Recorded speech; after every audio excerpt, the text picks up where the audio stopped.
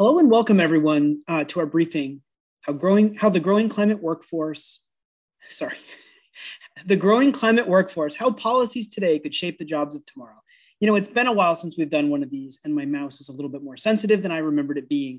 I'm Dan Brissett, the Executive Director of the Environmental and Energy Study Institute. And welcome again to our briefing today, the growing climate workforce, how policies today could shape the jobs of tomorrow. And it's been a while because most of us at EESI took a little bit of a break. We took advantage of the relatively quiet, and relatively is the operative word here, quiet time in August to take a break. It's really important to take a break now and then. But then, of course, when you do, the world keeps spinning and things keep happening. And this year's been no different. And of course, we do a lot more than just briefings at EESI. And so while we took a little bit of time away from briefings, none of that other stuff really slowed down too much. Speaking of what we do, let me say a few quick words about EESI to those new to our briefings. EESI was founded in 1984 on a bipartisan basis by members of Congress to provide science-based information about environmental, energy, and climate change topics to policymakers. More recently, we've also developed a program to provide technical assistance to rural utilities interested in on-bill financing programs for their customers. EESI works hard to provide informative, objective, nonpartisan coverage of climate change topics in written materials and on social media. All of our educational resources, briefings like this, fact sheets, issue briefs, articles, newsletters, and podcasts are always available for free online. And we're always posting new information.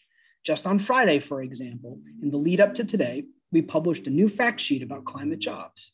There are 4.1 million climate jobs in the United States. In addition to coverage of the workforces that support energy efficiency, renewable energy, transmission, storage, and clean transportation, we also added a new section about climate adaptation and resilience jobs. Adaptation and resilience jobs are extremely important to track. And as climate impacts increase in frequency and severity, we predict policymakers will be more and more interested in this segment of the US climate workforce. I'd like to say many thanks to our friends at the American Society of Adaptation Professionals who helped us source this new data. And I hope you'll take a moment to download our new fact sheet and learn all about the current state of climate jobs. If you missed that fact sheet, well, it was just posted on Friday, so no worries about that. And to keep up with everything we do at EESI, you really absolutely must subscribe to our biweekly newsletter, Climate Change Solutions. You can do that and access all of our resources by visiting us online at www.eesi.org. And it also helps if you follow us on Twitter at EESI Online. And of course, we're also active on Facebook, Instagram, and LinkedIn. Our briefing today is purposefully timed to coincide with the next phase of the debate around infrastructure and climate policy on Capitol Hill. There is a lot in play, much more than we can possibly cover during the next 90 minutes. But there's a very good chance that if you want to learn more about climate issues related to provisions up for consideration in Congress, you will find a timely and relevant resource at eesi.org of one sort or another. Of special note is the three-part briefing series we organized back in June that explored how investments in our energy system infrastructure would deliver multiple benefits. We also hosted a fourth briefing in June to learn more about how a national climate bank could serve as a catalyst for clean energy job creation. Again, you can watch archived webcasts of these briefings, review presentation materials, and read summary notes on our website, www.eesi.org.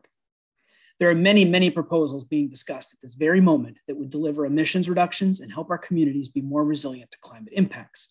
Our focus today is on a subset of these policies that would be very impactful in terms of growing and strengthening the climate workforce, which, like I said, already employs 4.1 million people.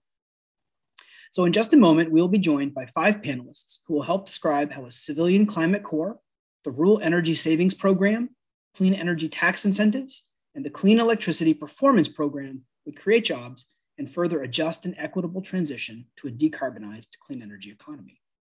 The outcomes of the current infrastructure and climate policy debates in Congress are important to understand because of how multiple benefits would affect communities across the country. But what happens in the coming days and weeks will also matter a lot at a global level. We're a little bit more than 1 month out from the start of the 26th Conference of the Parties to the United Nations Framework Convention on Climate Change, known as COP26. Every meeting of the COP is important, but after this one was postponed last year, the urgency feels greater than ever, to have a productive and constructive meeting of leaders and international climate policymakers.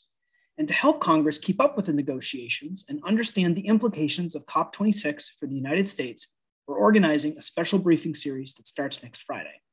So I hope you'll join us next Friday, October 8th at 11:30 a.m. Eastern for Creating Policies, Coalitions, and Actions for Global Sustainable Development.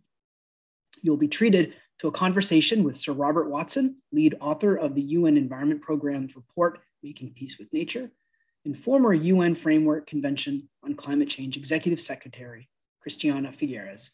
You can RSVP for this and the rest of the briefing series by visiting us online at www.eesi.org.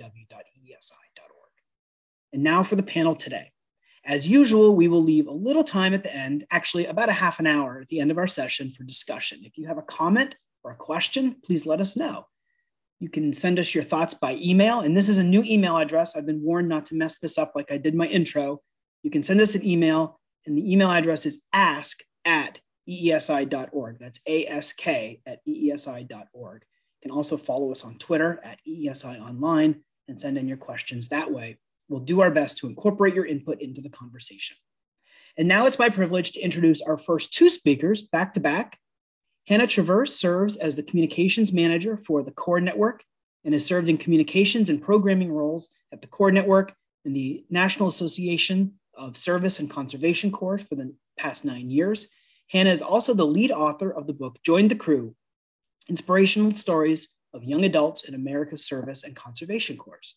And Hannah will be joined by Danielle Owens.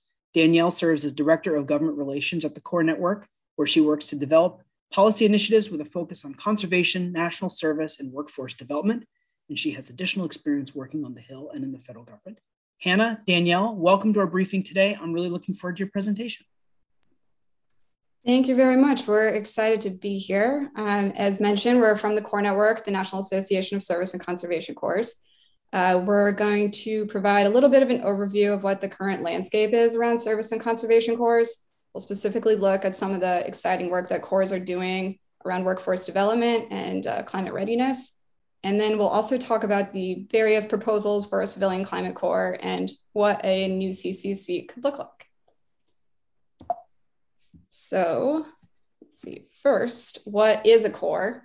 So corps are service and workforce development programs. They engage youth and young adults, generally ages 16 to 30, and veterans up to age 35 in a term of service.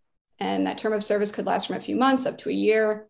And usually during that time, corps members, as we call them, those young people, are doing conservation-focused projects. So that could be a lot of different things. It could be serving on national parks and forests, maintaining trails. It could be serving in cities, doing things like helping maintain urban tree canopy and increasing access to healthy food through growing farms and gardens.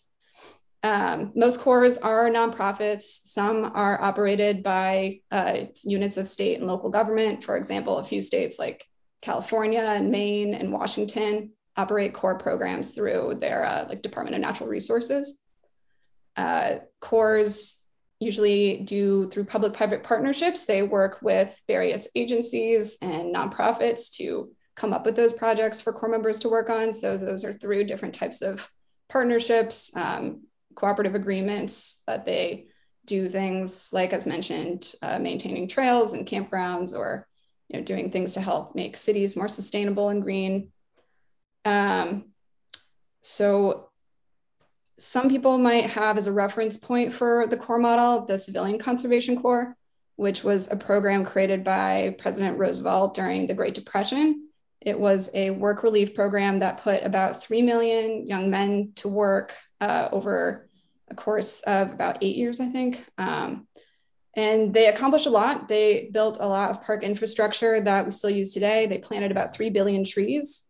But one important thing to note is that the CCC, the original Civilian Conservation Corps, was not equitable. It did practice segregation. And today's corps are obviously quite different.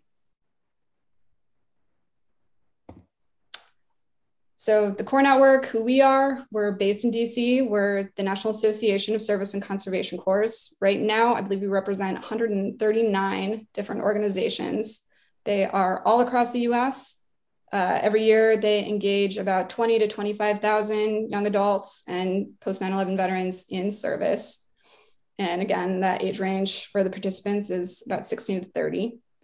And what we do, we help support corps through technical assistance, doing advocacy on their behalf here in DC. And yeah, again, they all our member organizations, they are across all 50 states, DC, Puerto Rico. The young people that they engage represent a wide range of backgrounds.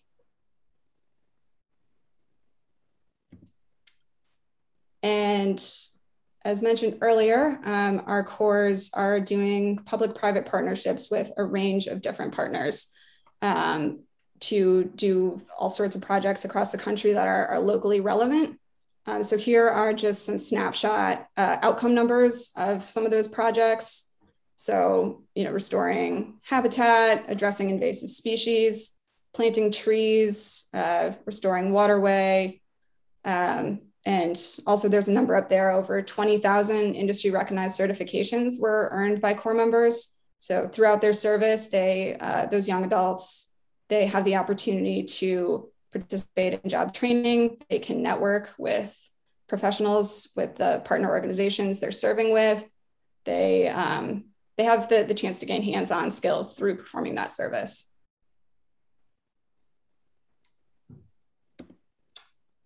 And again, here's a list of some of the certifications that corps help young people earn. And they sort of fall into a few different categories. There are skills that corps members gain in forestry and resource management, tree care. There are skills that corps members can earn in energy efficiency and home weatherization, which is something that I'll talk about in a moment. Another big area that I'll talk about in a moment is gaining skills in wildland fire.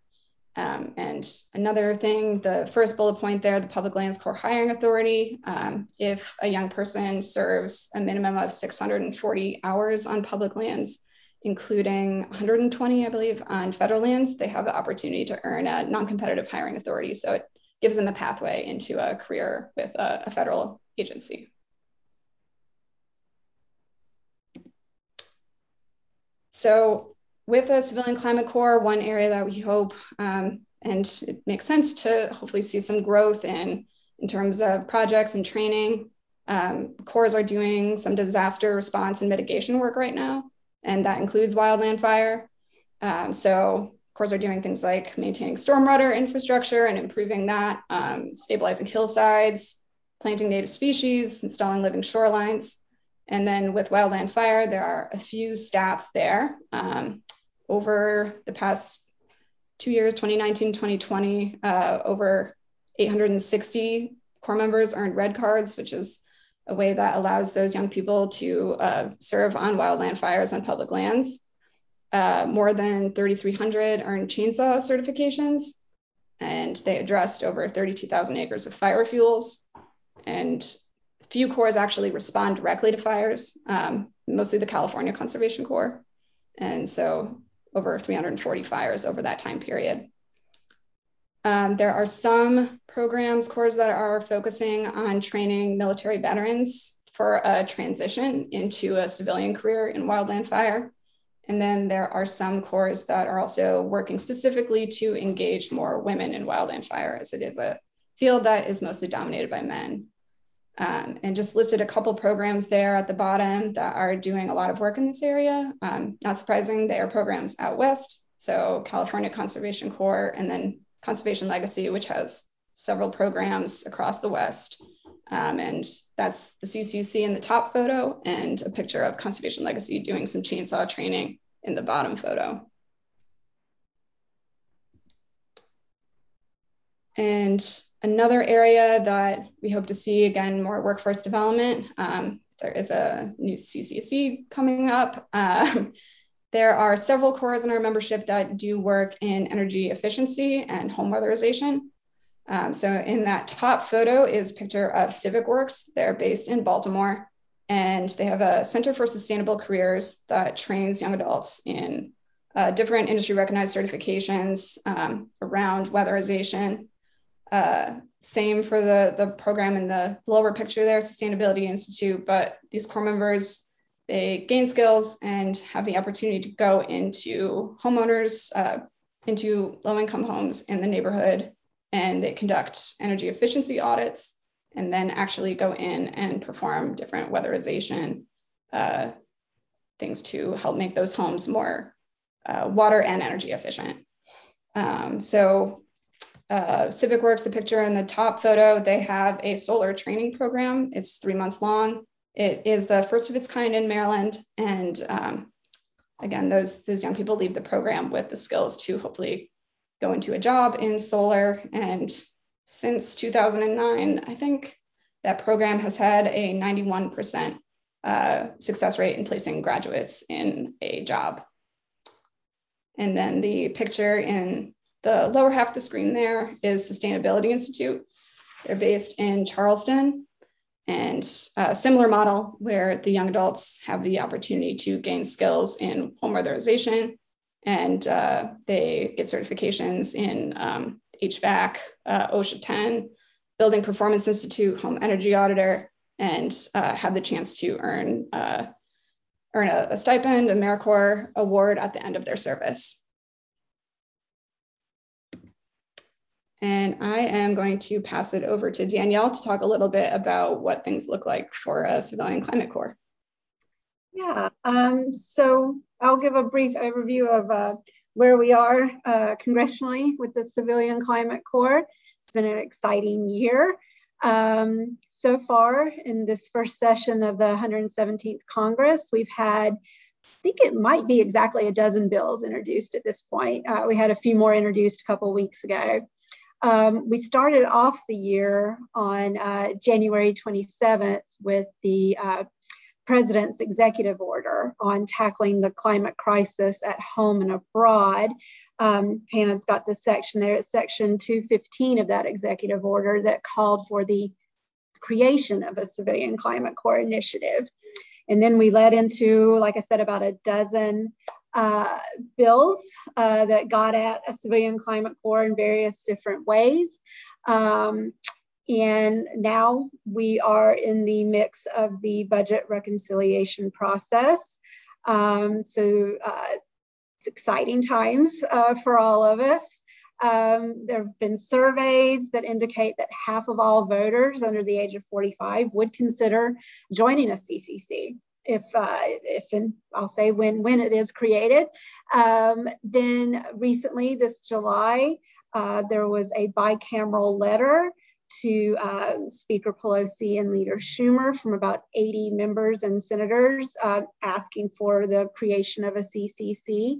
And just I believe it was 2 weeks ago, there was a letter led by Congresswoman Ocasio-Cortez and Congressman Neguse that had nearly 70 House members, again, asking for a robustly funded CCC. And there were about 120 climate, environment, and national service organizations who also signed off on support. So we are seeing various organizations and members of Congress and the Senate in support of this. So it's a good moment right now. And next, I'll kind of go over the core network's vision for a CCC. We'd like it to be robustly funded. We are looking, we think, $30 billion over the 10-year reconciliation process, so $30 billion.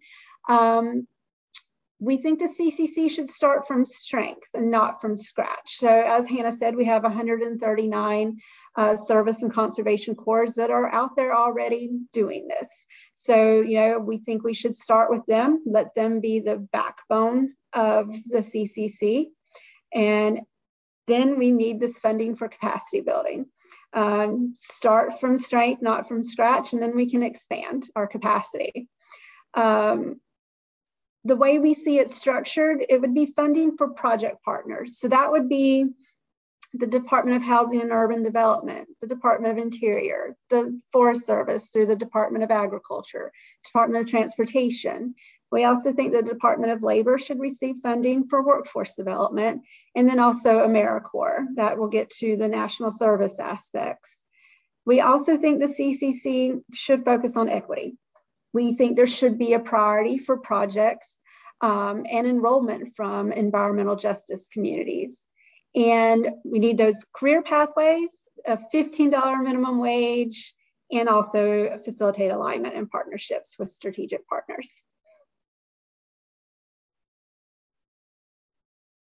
And I think that's our allotted time. And there's our contact information. And thanks for having us, Dan. Absolutely. Thank you, Danielle. And thank you, Hannah, for an excellent presentation. There was a lot of good stuff in your slides. And so I just wanted to share a quick reminder that if anyone in our audience would like to go back and revisit the presentation from Hannah and Danielle, you can do that by visiting us online at www.esi.org. Everything presentation-wise will be there. And if you give us a little bit of time, also some written summary notes as well as the archived webcast. So thank you very much. Our, I guess, third speaker, our second topic, is going to be delivered by Kate Latour. Kate is the Director of Government Relations at the National Cooperative Business Association, CLUSA International. In this role, Kate leads the advocacy efforts of NCBA CLUSA to elevate the profile of the cooperative business model across all sectors of the economy and urge policymakers to center co-ops as a policy solution to evolving social and economic challenges, including both domestic and international development. Kate, it is always so nice to see you. I'm really looking forward to your presentation today about the Rural Energy Savings Program. Thank you so much, Dan, and thank you for having me. It is, again, always a pleasure to be with you. I will start with just a little bit of background on who we are. The National Cooperative Business Association, we are the apex association for all types of co-ops, so across the sector. So I listed a few here that folks may be familiar with. We'll be giving special emphasis today to our electric co-op sector as they are a big implementer of the Rural Energy Savings Program. But just wanted to get folks thinking about, particularly in the job space, the many ways in which cooperatives across the sector really invest in local development and can really build these more resilient economies. I think what's really important in this conversation too is that the local ownership of co-ops, one member, one vote, also naturally makes them more invested in the long-term well-being of both its members and communities which they serve. Fundamentally, co-ops are about the people, not the profits. And that certainly manifests in a real resistance to short-termism and look towards the long-term goals. Next slide, please. So again, just to kind of provide the lay of the land, 1 in 3 Americans is a member of at least one co-op. So many folks, if they're mutual insurance or they're a member of a credit union, they're served by an electric co-op, are probably members of multiple cooperatives. So across the United States, it accounts for 65,000 businesses. And most often they are formed to meet a community need or fix a market failure. And the electric co-ops, I think, are really perfect case for that reasoning and have been a really critical tool for wealth building in rural America. With the Rural Electrification Administration and the foundation of electric co-ops, cooperatives, which really were born out of the skills and expertise of farmers in America, brought electricity to households in really remarkable time. In less than a generation, 10% of rural households had electricity, and within just a couple decades, over 90% of households in rural America had access to reliable and affordable electricity. What I think is particularly noteworthy is that this was, of course, after investor-owned utility companies really declined to pursue these investments in rural America despite incentives from the federal government. And so rural Americans really said, we could take it on ourselves and built these lasting models. Today, there are more than 900 co-ops that handle generation and transmission, as well as the distribution of electricity to rural households and businesses. They account for 42% of all of the electric lines in the United States.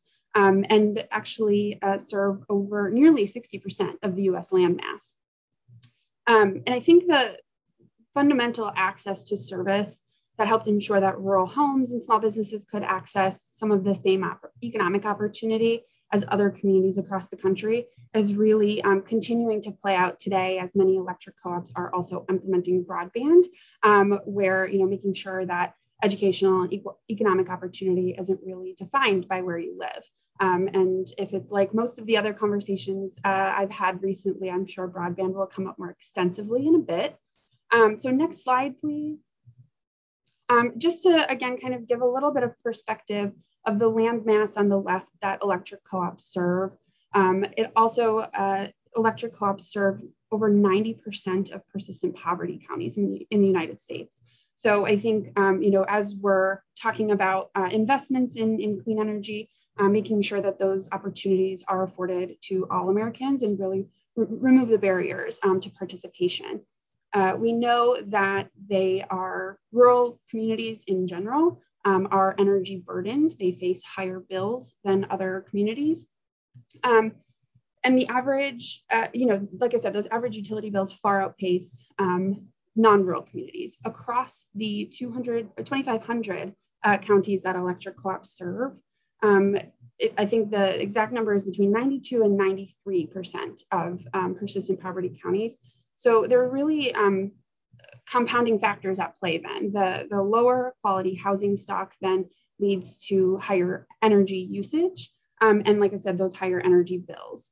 They are also very unlikely subsequently to have the financial resources to make any upfront expenditures for home improvements that are geared toward energy efficiency. So with that, I'll cue the next slide, and in comes the Rural Energy Savings Program. This started out as a pilot program in 2010, had bipartisan support in Congress, and was made permanent, and then most recently reauthorized in the 2018 Farm Bill. It has gone through some changes throughout, but really at its core has maintained a 20-year loan for 0% interest. Electric co-ops, like I said, are one of the implementers, though over the years that has expanded to some other entities as well to make it more participatory.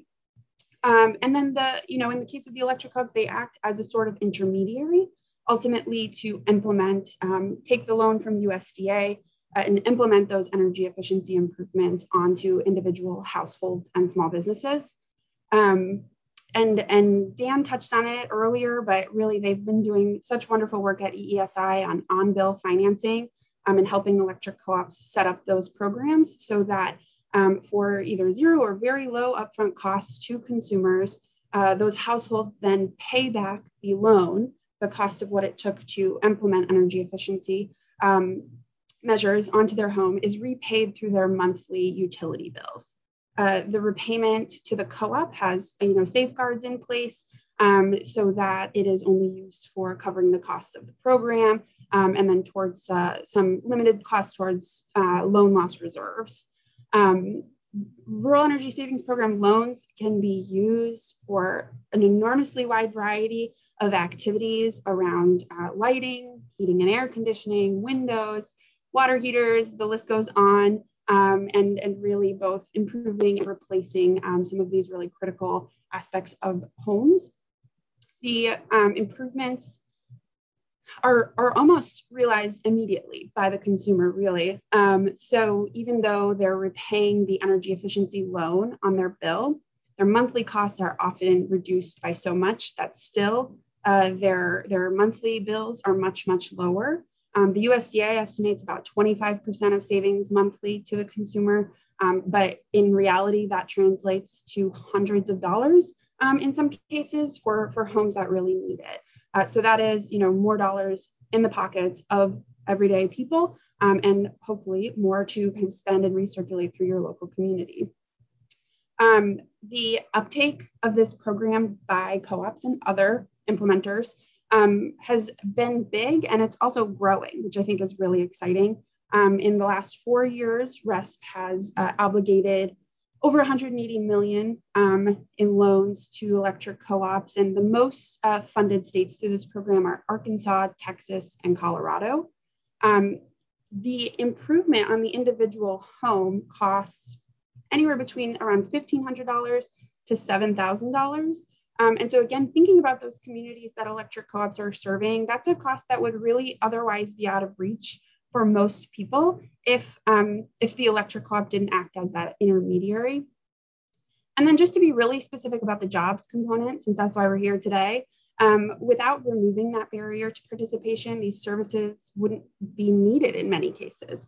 Since RESC covers those upfront costs for households, electric co-ops are able to either build in-house expertise and have that good paying quality job within the co-op, or are able to contract with a company, which most often is a local small business in their community.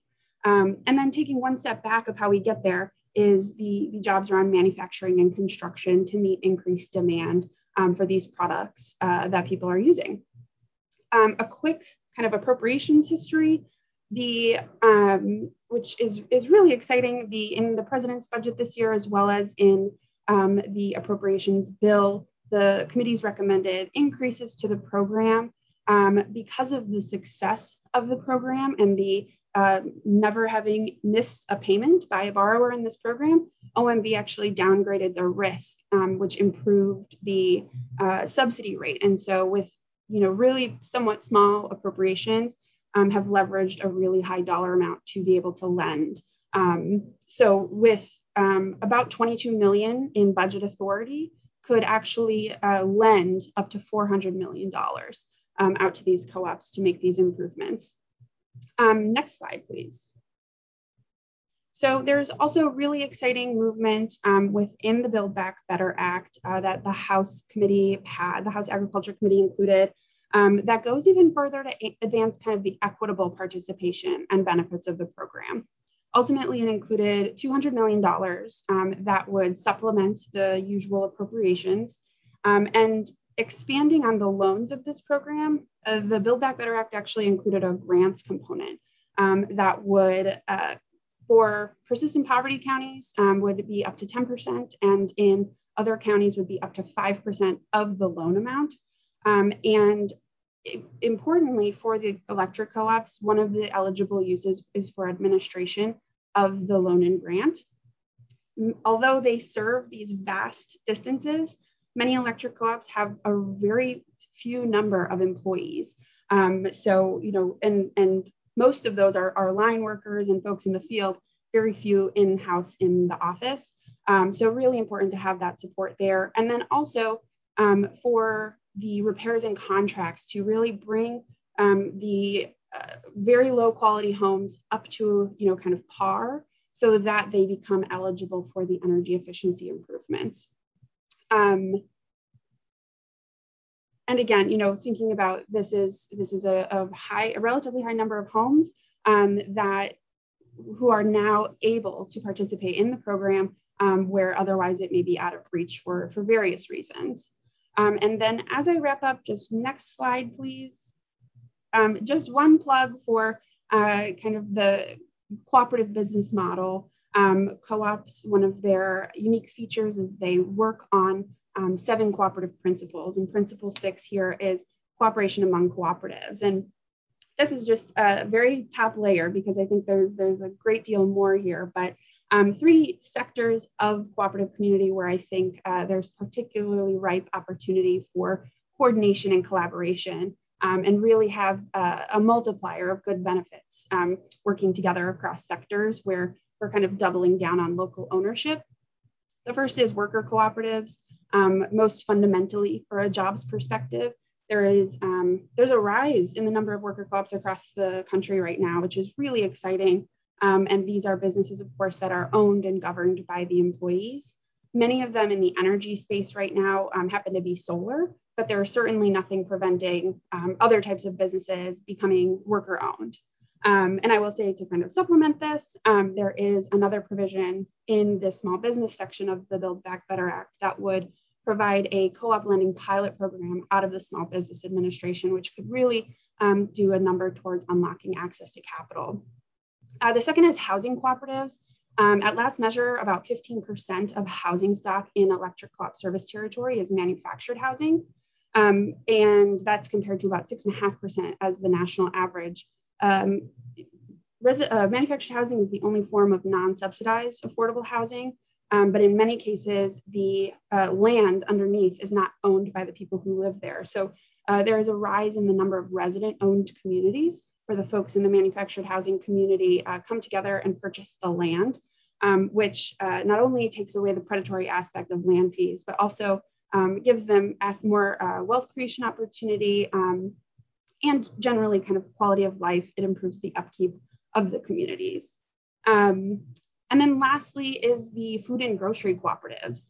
There is a pretty thin margin for profits in grocery, and it's particularly challenging accessing fresh food in rural communities, in part because many of the mom and pop kind of grocery stores, corner stores, there is no immediate buyer. And so many are saying, we're ready to retire, we're going to close our doors. And so having consumer-owned food co-ops is a really great way to maintain the access. They have higher job creation rates than traditional grocery stores, higher reinvestment in the communities, and higher percentages of local sourcing of food than, again, kind of the traditional grocery stores. And I think these rural energy partnerships are a good opportunity to make sure that the refrigeration and the lighting and the HVAC at the food co-op is as efficient and affordable as possible, to make sure that, again, those assets are really building in the community. Ultimately, I think these sectors and others really add up collectively and affords people a higher quality of life in rural communities, really ensuring that there is, from the basic, access to a safe home and access to fresh, healthy foods, making sure that there is a workforce to match the companies in their community, and keeping costs of having more people in the service area can help spread costs across the homes, across the service area, and again, ultimately generating this higher quality of life for more people and making it more accessible to more people.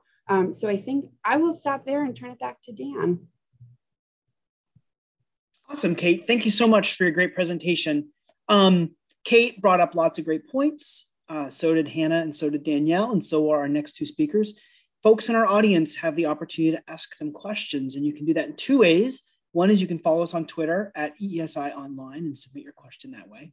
You can also send us an email, and the email address is ask@eesi.org.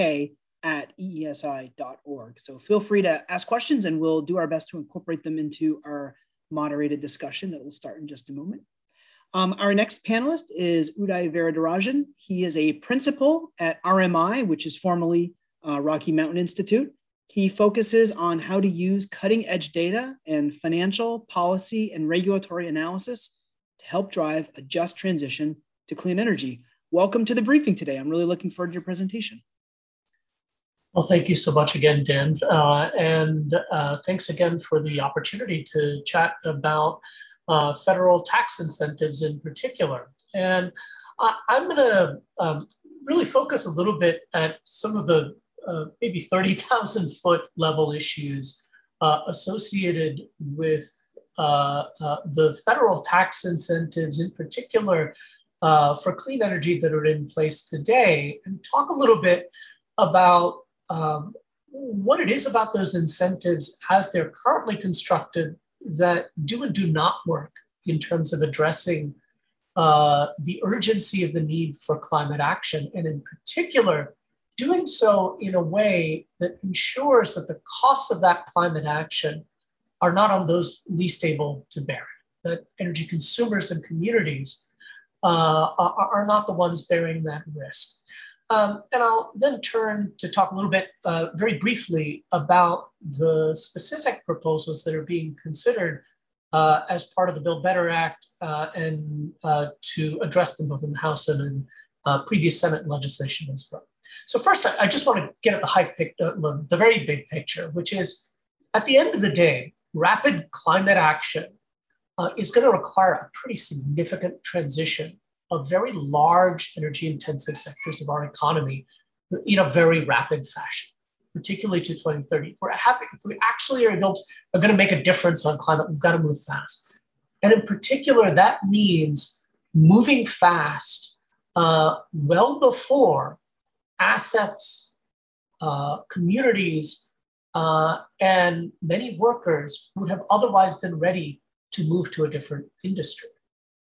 And this, in particular, is a challenge for customers and communities. Investors very often are protective themselves, but customers and communities are often not very well protected. And the reason for this is really imperfect competition throughout our economies, where investors have basically given themselves contracts or have regulatory protections that keep them from bearing the costs of moving rapidly, while consumers and communities often have no such protections. And so there is a real risk here that consumers and communities might bear the cost of climate action.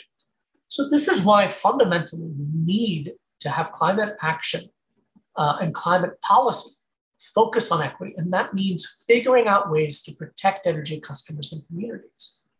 So why is this so important? Well, the problem is that if you don't have policy intervention, climate action has the risk of being basically doubly regressive. These lower income states right now across the country that have far more communities that face employment or economic risk from climate action. And it's low income households that disproportionately might bear the burden from energy usage. And I've got a chart here that kind of shows the energy burden by income percentile. And what you see is that not surprisingly, energy burden is very, very substantial for those in the lowest income percentiles as a fraction of their income writ large.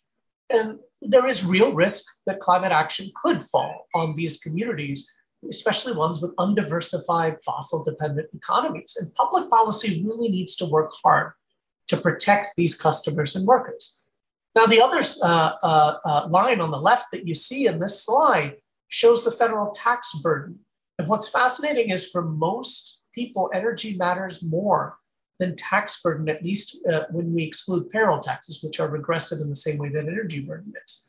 And for most people, this is a significant issue. And it motivates why in federal financing in particular can play such an important role here. Effectively, federal financing as a source of funding to enable transition can help mitigate energy burden. We shouldn't be leaving these energy burdens to customers. Otherwise, we end up really risking having a regressive outcome. And federal financing can really help as well positioned to make sure that if we act on climate, it's not those who are most vulnerable who end up paying for it. Indeed, this is particularly true for communities, and we see the reality of this in the way that over the last decade and a half, utilities have actually shifted in response to already changing economic circumstances in clean energy relative to dirty energy. And what you've seen here, what you see in this graph to the left is how utilities have invested in coal plants in particular, in steam and fossil plants in general, but in particular coal plants. And what you see is the big red bars are how much they've invested in coal plants over the last decade and a half. And what you see in the dark and gray lines is employment numbers in those areas. And what you see is investors have invested more and more money and are making more and more earnings on coal and steam plants, while there are fewer and fewer people employed at these plants. And this is a risk that we face fundamentally that falls on communities in particular and on workforce, that in the absence of action, there is a significant negative risk for employment in these communities, with continued investment in the existing coal assets still being possible. And then not only that, those costs associated with the increasing investment in coal plants that we've actually seen over the last decade all fall on these same on customers in those same communities. And this brings me back. Why am I talking about these costs? It's because this is what motivates a significant fraction of the public policy response in the Build Back Better Act to how to address climate change in an equitable way. And it's about using tax incentives and programs like the CEPP to make sure that this story is reversed, that these communities are invested in, that low-income consumers of energy are not the ones bearing this burden. And it is possible with some reforms. But let me just motivate very quickly what those reforms are. First of all, let's talk about where these risks are the biggest. They're probably concentrated heavily in coal-heavy southeastern and midwestern utilities. That's where most of the existing coal and other fossil generation are. And let me talk a little bit about health burden here as well, because not only are there cost burdens from the emissions that affect or from associated with existing coal plants that affect vulnerable communities, but let's not forget the enormous burden of mortality and morbidity risks associated with the actual pollution from these plants, which are particularly borne by BIPOC and low-income communities, as well as by the elderly. All of this suggests that there are significant costs from the existing system that are really already putting a burden on many communities that if we were to ask them to bear the costs of transition, would make that transition very challenging. The reason we're optimistic is because in the long run, the cost of reducing emissions in the US electricity sector has dramatically improved over the last 15 years with costs for example, solar, wind, as well as in batteries coming down significantly since 2005. However, those costs often do include at least current solar and wind federal tax incentives. So they're an important part of the economics that makes this work. That being said, there are several features that I want to kind of motivate about the current tax incentive system that make them unsuited to appropriately mitigate the burden on vulnerable communities, particularly the rate burden, but also the burden faced by energy communities. And let me start with one fact that I think is not widely recognized as well as it should be, which is under current tax law, these tax incentives that have played an important role, the production tax credit and the investment tax credit, as well as incentives known as 45Q tax credit for carbon sequestration. These incentives that the federal governments provide are actually not efficiently usable by the utilities that own the vast majority, 80% of the remaining coal in the system. Those utilities actually don't have tax liabilities or have very little in tax liabilities coming in the next few years to actually use any of those tax incentives and efficiently pass them through to their customers to reduce the costs of replacing their existing coal plants with clean energy options. In fact, those utilities together across the country have enough tax liability to basically transition and mitigate the emissions and costs associated with about 1 to 2 coal plants being a worth of generation being replaced. And there are two kind of technical reasons that I'm not going to go into, but that are part of what we need to address in order to mitigate this, which is that effectively, most of the country's utilities really couldn't use these tax incentives themselves to begin with under current law. Secondly, as it turns out, current tax law only focuses on a couple of clean technologies, but often not on many complementary and emerging technologies as easily that might be needed to address not just the energy needs, but also some technical grid flexibility needs. For instance, during very cold winter spells in certain parts of the country, it's rather difficult to rely on solar and wind alone. And efficiency, as well as other technologies like hydrogen and carbon sequestration and storage, as well as nuclear, can really help address those difficulties. But you need the right incentives that are technology that give flexibility to address the needs in ways that work for the grids of local in various areas. So while climate action looks economic in the long run with current policy, but there are near-term energy cost burdens, issues associated with weather risk, and certain fossil community job losses and challenges that are likely inadequately addressed, particularly in utilities that can't use the existing tax incentives. And some example here that I'm not going to talk a whole lot about, but you can take a look at later, looks at an existing coal plant and asks, well, what if you did take an existing coal plant in the middle of the country that's kind of representative, replace it with wind and solar with current policies alone? And indeed, there is a good tax incentive, and in the long run, that replacement looks very attractive. Solar and wind really look like they're economic to replace, for example, many existing coal plants.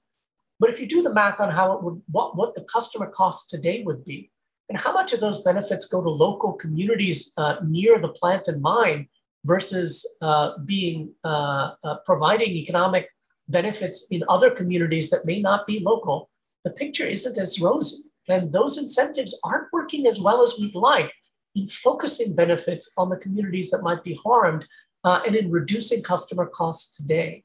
And as we saw in the previous slide about energy burden, that really matters for customers and isn't an equitable outcome.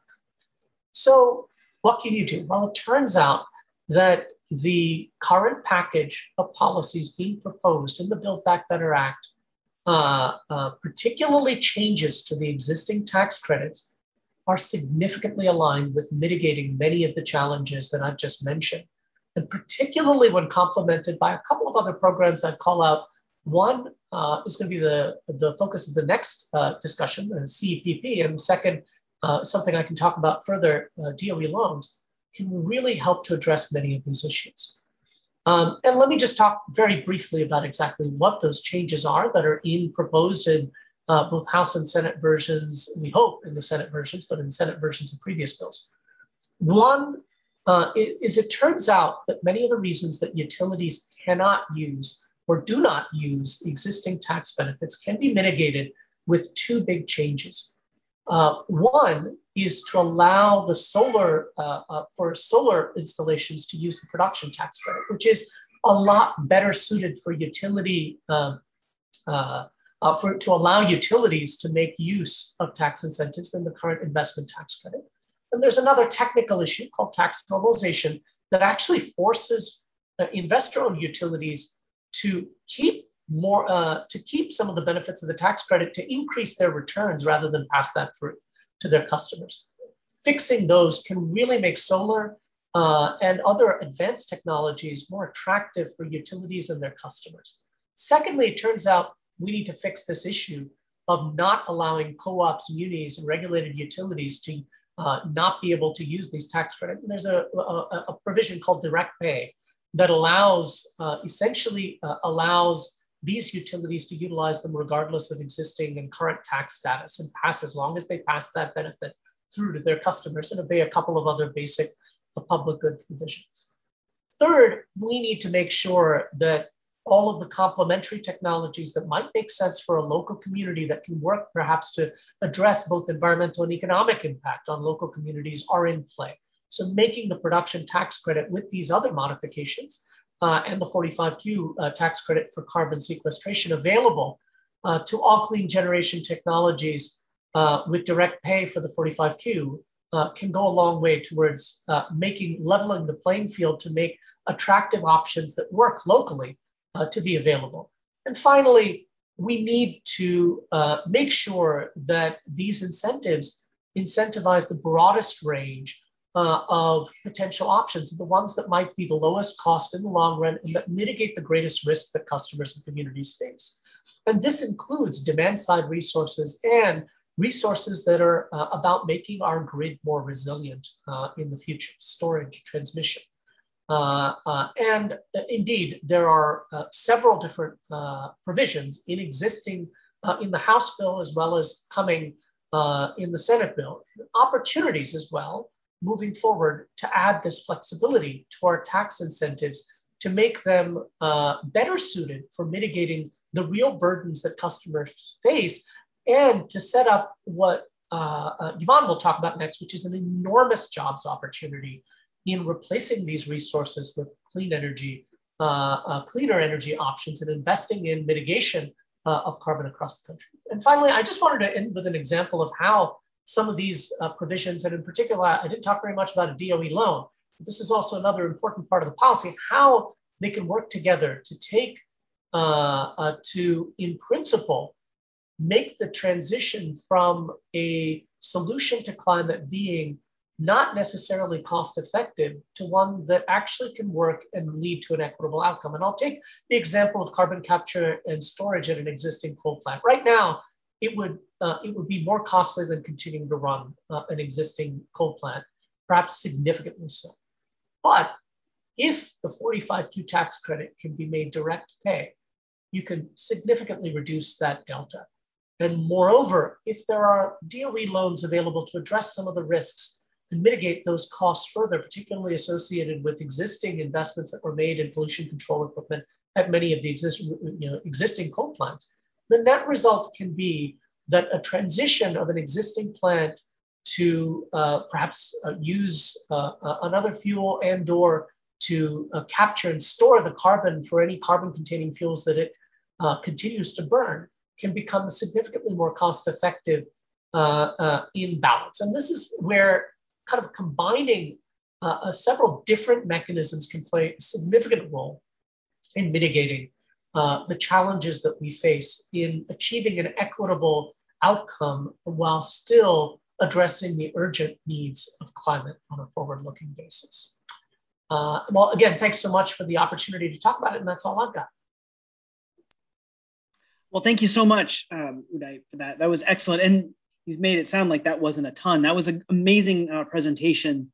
And just as a reminder, Uday's presentation, his slides, materials, as well as notes will be available on our website at www.esi.org.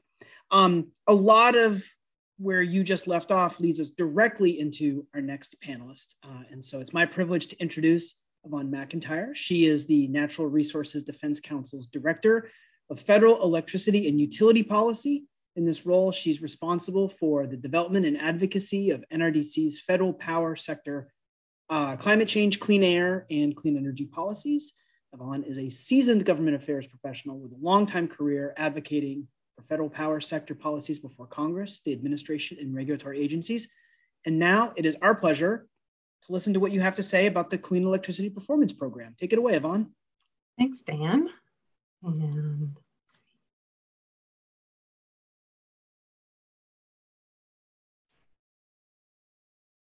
see. Okay, I think everybody should be able to see my my slides here. I'm not quite used to doing this. So thank you for giving me the opportunity to come and present today on the Clean Electricity Performance Program. So I'm going to go through a little bit about what exactly is it, and then talk about some of the jobs and economic impacts that we have analyzed and with a report that was released a couple of weeks ago. Okay, so what is the Clean Electricity Performance Program, the CEPP? So the CEPP is, basically modeled on, trying to mimic the results of what a clean electricity standard could get you. So, what is it? What kind of proposal that you can craft to fit within the reconciliation kind of parameters that will drive drastic transition in the power sector to more clean electricity portfolios. And so it is a federal investment program supporting steady growth in carbon-free energy over the coming decade. And it uses federal financial incentives to encourage suppliers of retail electricity to increase their share of electricity, clean electricity, from a certain baseline, so increasing 4.4 percentage points per year, starting in 2023 and running through 2030. And again, this is all a proposal that is in the House Energy and Commerce Committee's reconciliation package. So suppliers that actually meet or exceed the 4% per year receive a grant from the Department of Energy that is to be used to protect electricity customers and offset the cost of increasing the clean electricity supply. And suppliers that fall short have to make a payment for each megawatt hour that they're short, below the 4 percentage points. There's formulas that determine the amount of grant each supplier gets, or the payment that they have to give. And so if the supplier increases by 4 percentage points or more, the grant determination is it's $150 times the megawatt hours increases for that year. But they actually don't pay it on the full 4% increase. They pay it on the increase above 1.5%. And so again, it's 150 times a percentage increase, the minus 1.5%. The payments, again, if you don't reach that 4%, it's $40 times the amount that you came in under the 4%. So, and what qualifies as clean? So the definition of clean in the proposal is a carbon intensity of 0.1 tons of carbon dioxide equivalent per megawatt hour. So that includes all zero emissions or very low emissions resources. So, all renewables, nuclear, hydropower, and coal and coal and gas with combined carbon capture and storage. The baseline is established starting in 2023. It's the average of a supplier's clean electricity portfolio over the years 2019 and 2020. And there's always discussions in any type of climate, power sector climate program of, how do you make it fair to the good actors, the ones that are very clean already? So any supplier that has 85% clean will not have to make any payments if they don't increase 4% a year, but they will continue to get a payment if they actually meet that 4% increase. And so it again recognizes the good actors, but also encourages them to keep going. And then there's also some flexibility in allowing retail suppliers to defer their payments by two to 3 year increment. So if a supplier says, okay, I'm not going to be able to meet that 4% this year, but I know in the next year I'm going to be able to make that plus some because I have a big clean electricity resource that's coming on, or I know I'm about to sign a power purchase agreement to bring it on. They can defer, but that as long as they make up for not just what they were below in the year that they defer, but also adding on 4% on top of that.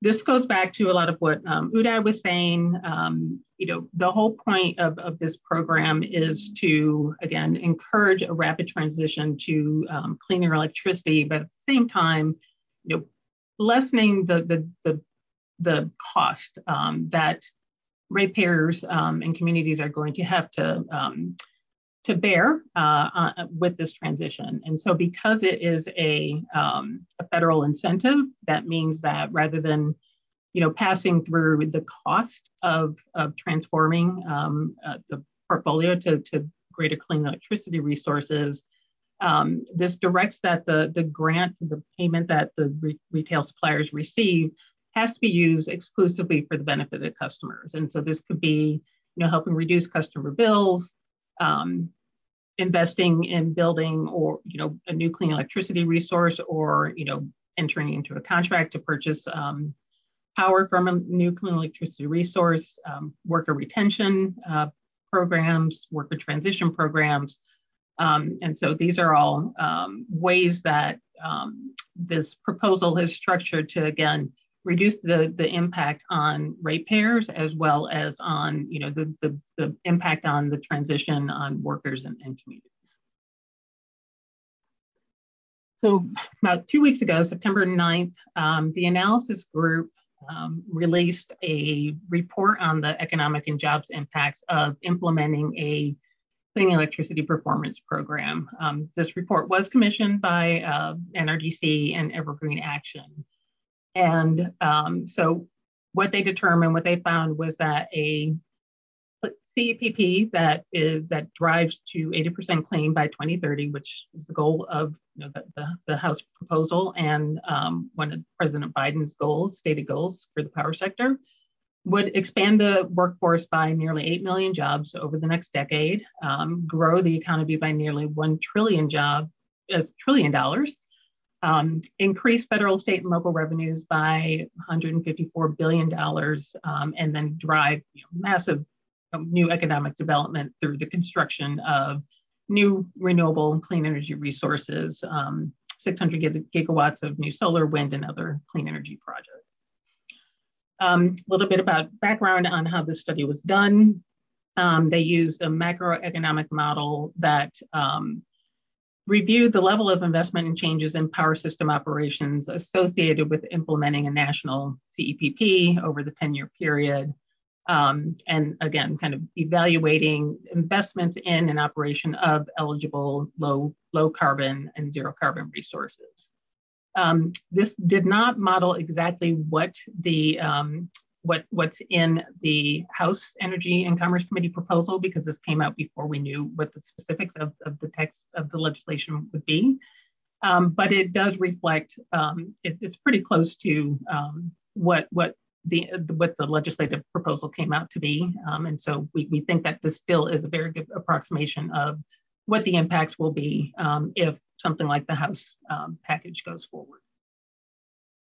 The other thing that it does include is like related to tax credit, that there's a 10-year extension of all the clean energy tax credits, and that there are basically it's business as usual as far as any new state or local policies, climate and clean energy policies. So breaking down the jobs impact, so it's actually 7.7 million net new jobs.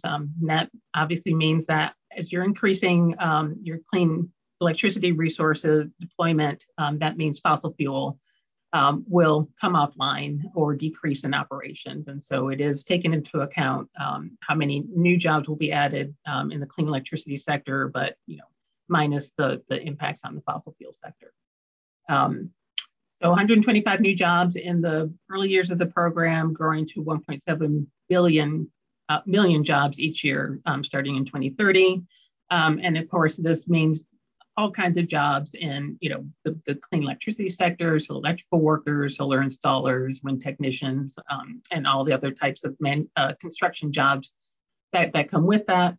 I'm not going to go into everything, but the other thing is, because this proposal would be impacting every single retail electricity supplier across the country, you would see massive changes in the clean electricity deployment across the country. And so these jobs would be coming into every state across the nation. Again, some of the other details of this benefits arise from, again, direct investment and operation of the resources, as well as all the other related jobs that come along with bringing on new clean electricity resources in the community. Again, as I said, it's across the U.S. And so it would not only drive greater jobs in building these electricity resources, new electricity resources across the country, but the supply chain as well. And so, we are looking at a rapid kind of deployment of new technologies over the next 10 years. So that, will also hopefully force, more development and manufacturing of the components needed to get these resources online quickly.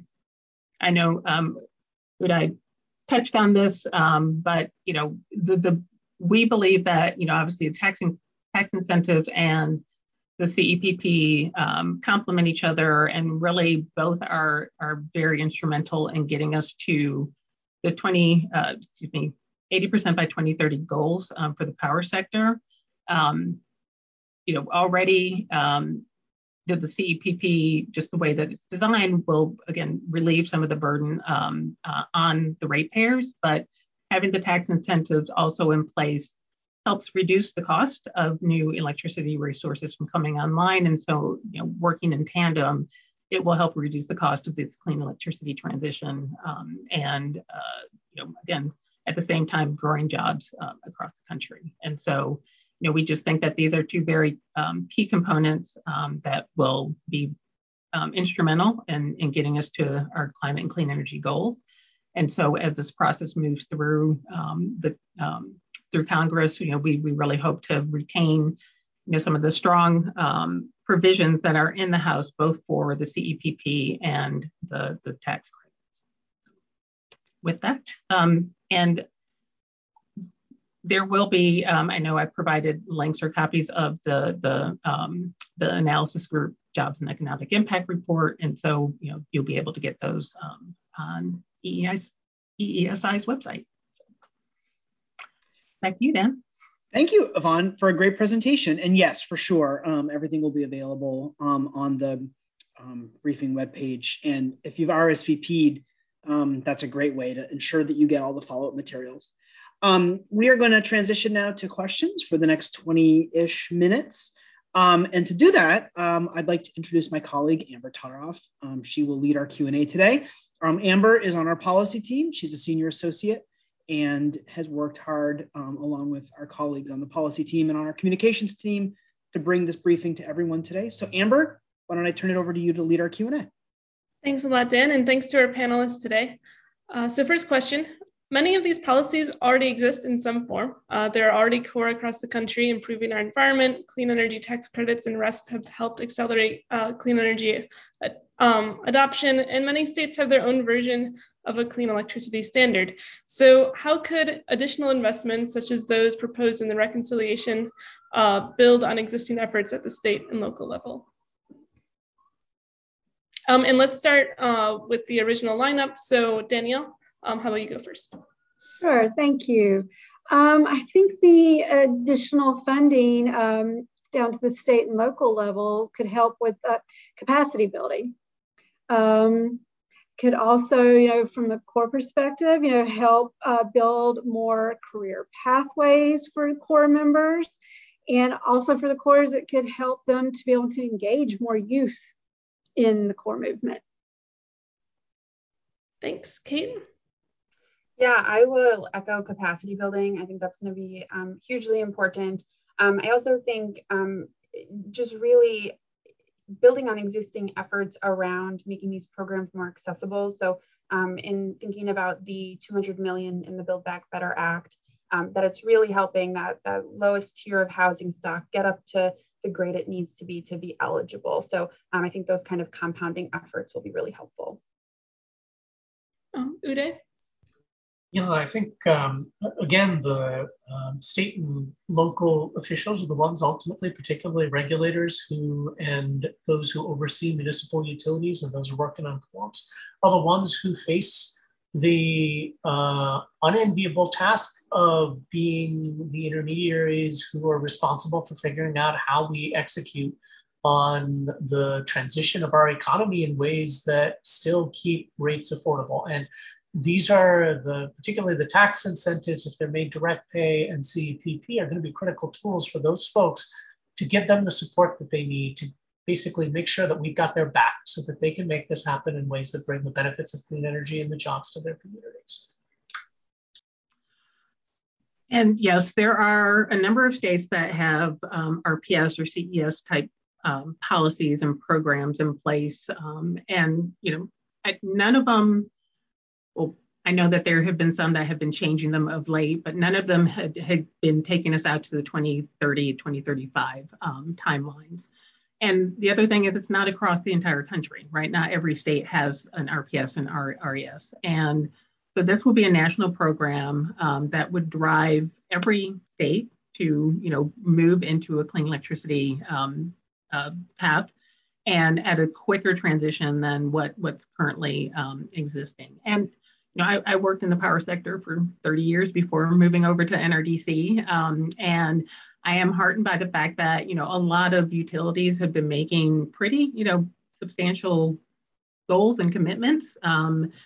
But the fact of the matter is, you can say you can make these commitments, but don't have to move forward and actually achieve them. And so providing this financial incentive, they're going to get money to help with this transition, to help with making the argument to their public service commissions to say, I have this commitment, this goal that I have. I'm going to get some money from the federal government to help take us there and reduce the impact on consumers. And so, this will be something that's nationwide and take us there more quickly and at a less cost.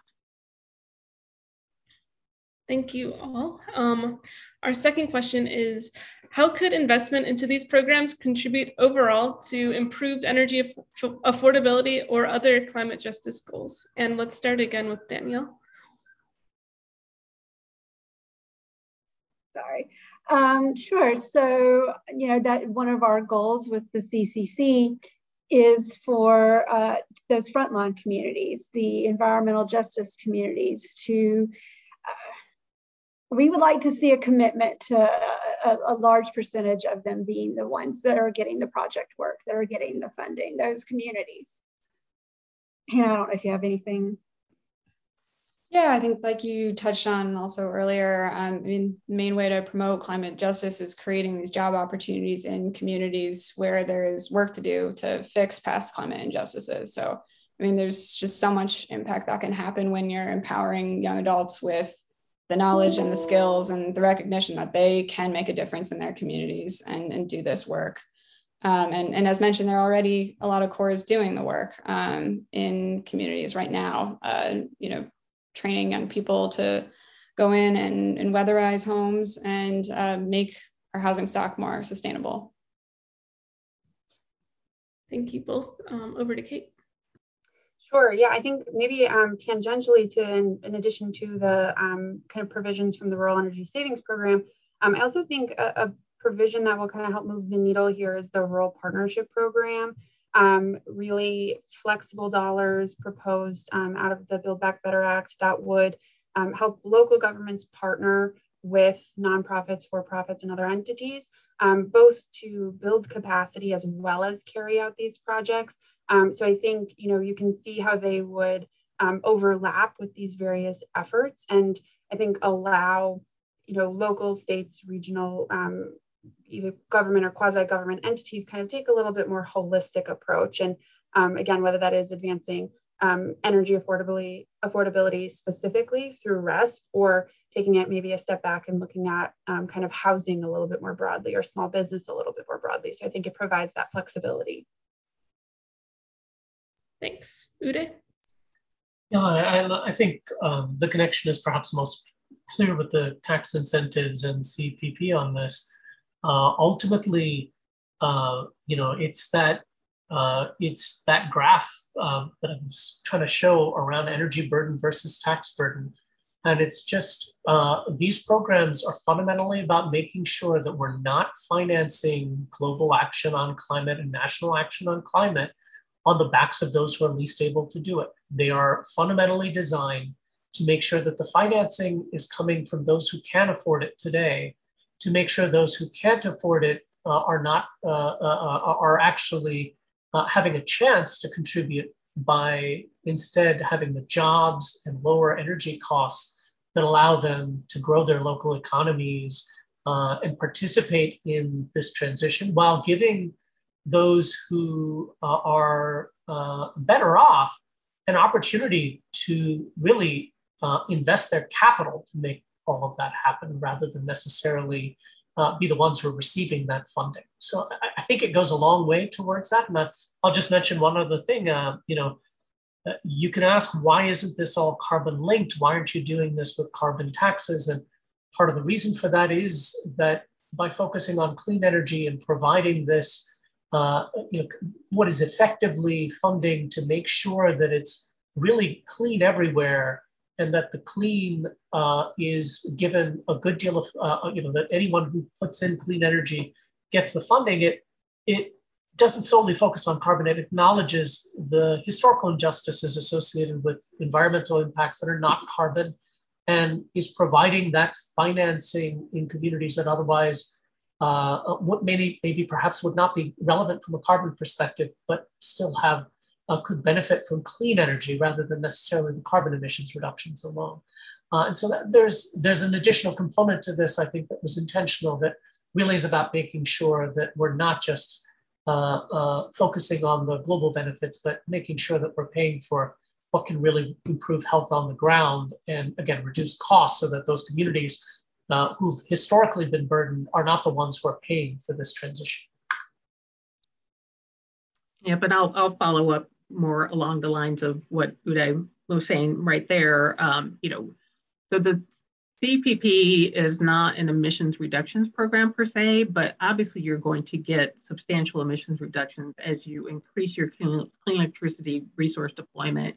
You're pushing out fossil fuel plants. And so, we have done and others have done analysis on what that means. And so, there was a study that NRDC and EDF did that, again, driving 80% clean by 2030 will lead to, let's see, I've got my figures right here, so sorry, but so substantial 80, almost over 80% reduction in CO2 emissions from 2005, a 93% reduction in SO2 emissions, and 76% reductions in NOx emissions.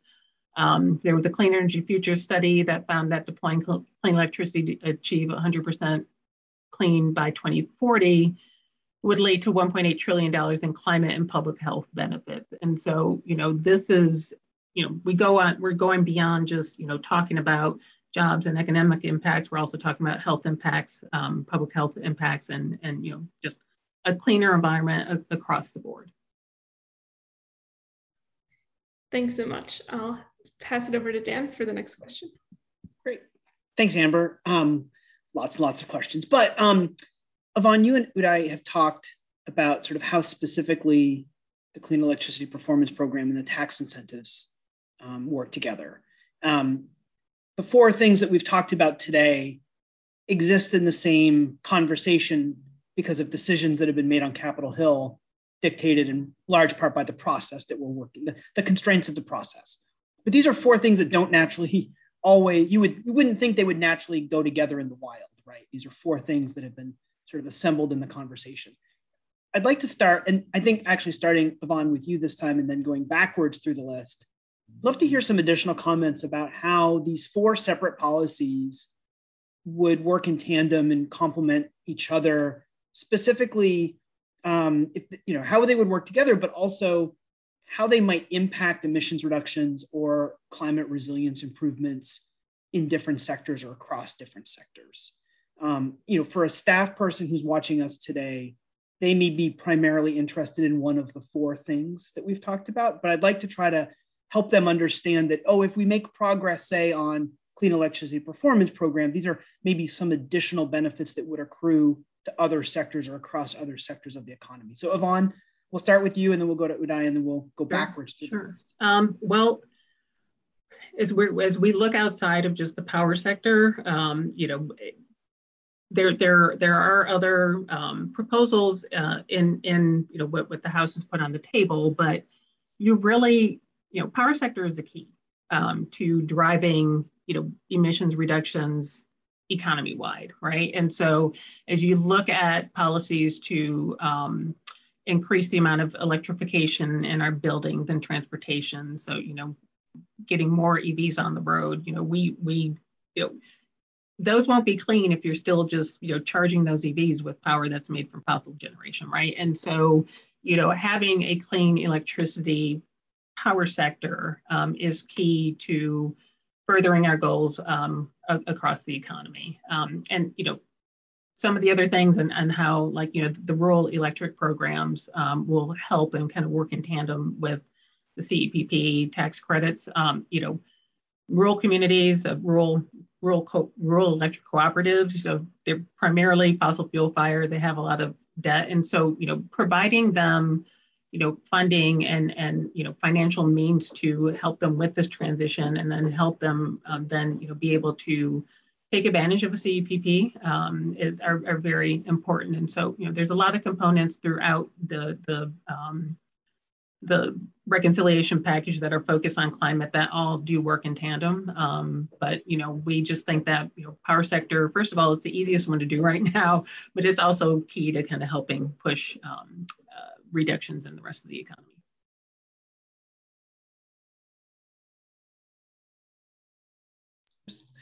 Yeah, take it away, Uday. Sure, and I'll complement what Yvonne was saying here with a little bit more detail on kind of the way in which the tax incentives and CEPP work together, which is that the CEPP in many ways doesn't provide additional benefits until essentially after a utility has done kind of some basic investment in clean energy.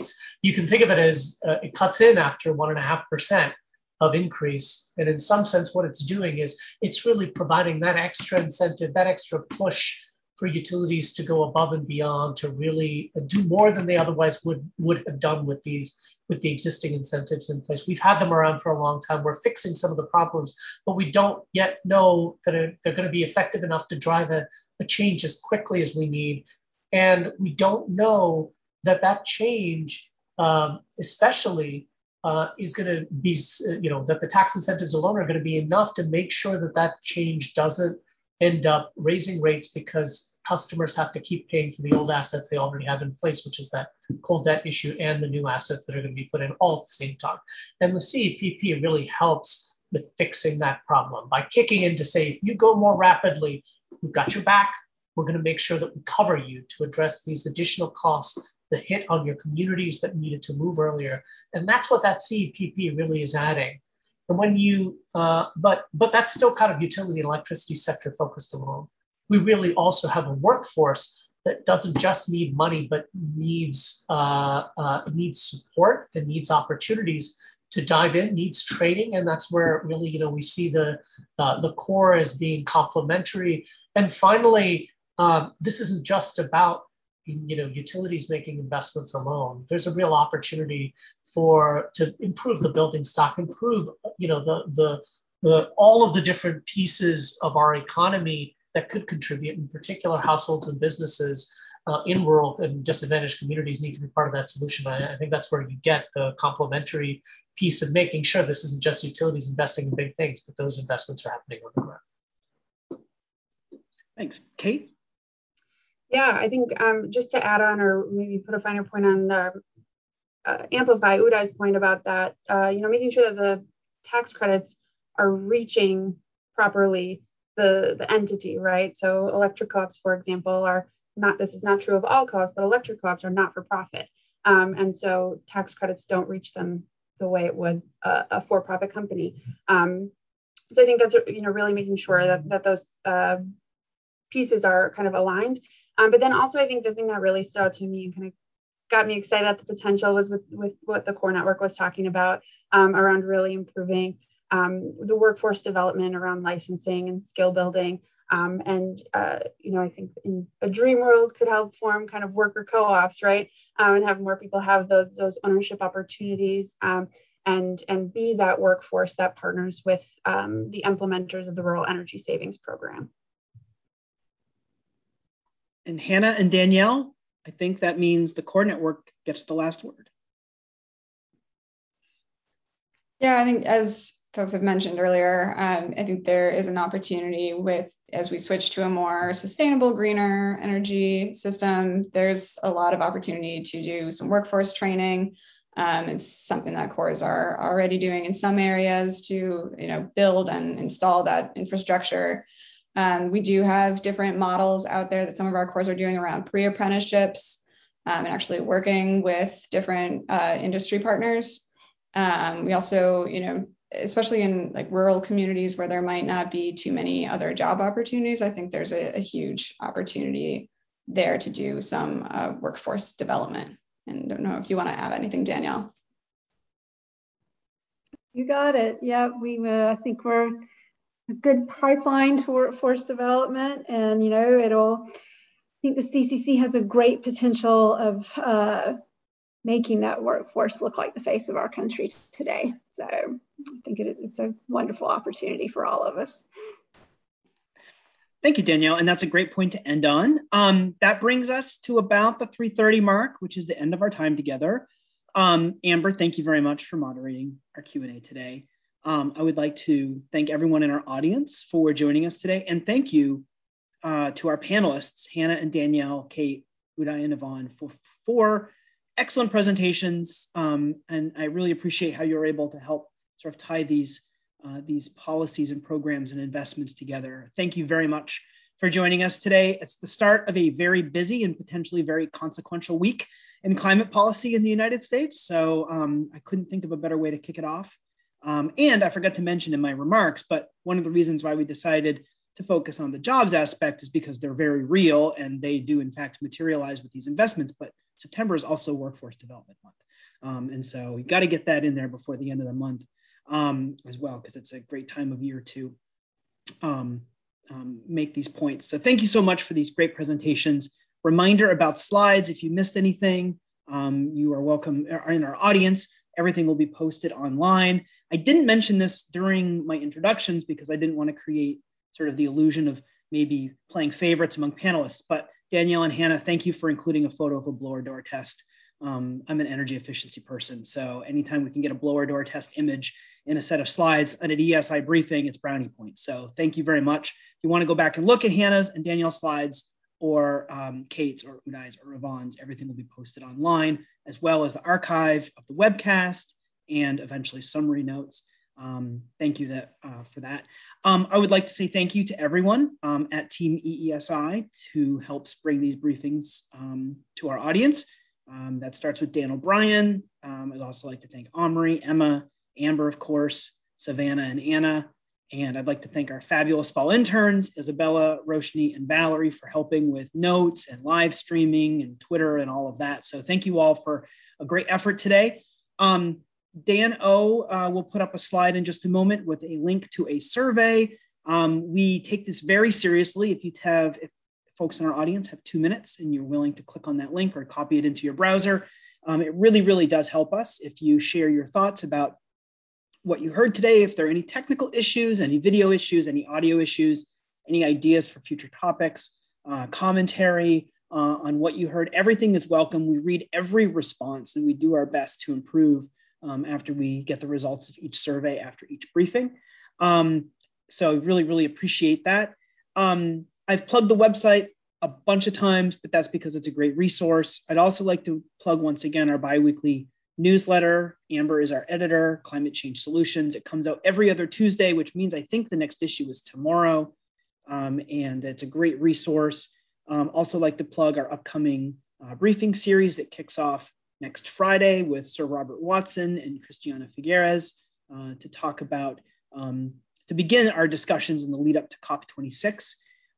Thank you everyone for joining us today. I hope everyone has a great rest of your Monday, and it means a lot for you joining us. Thank you so much.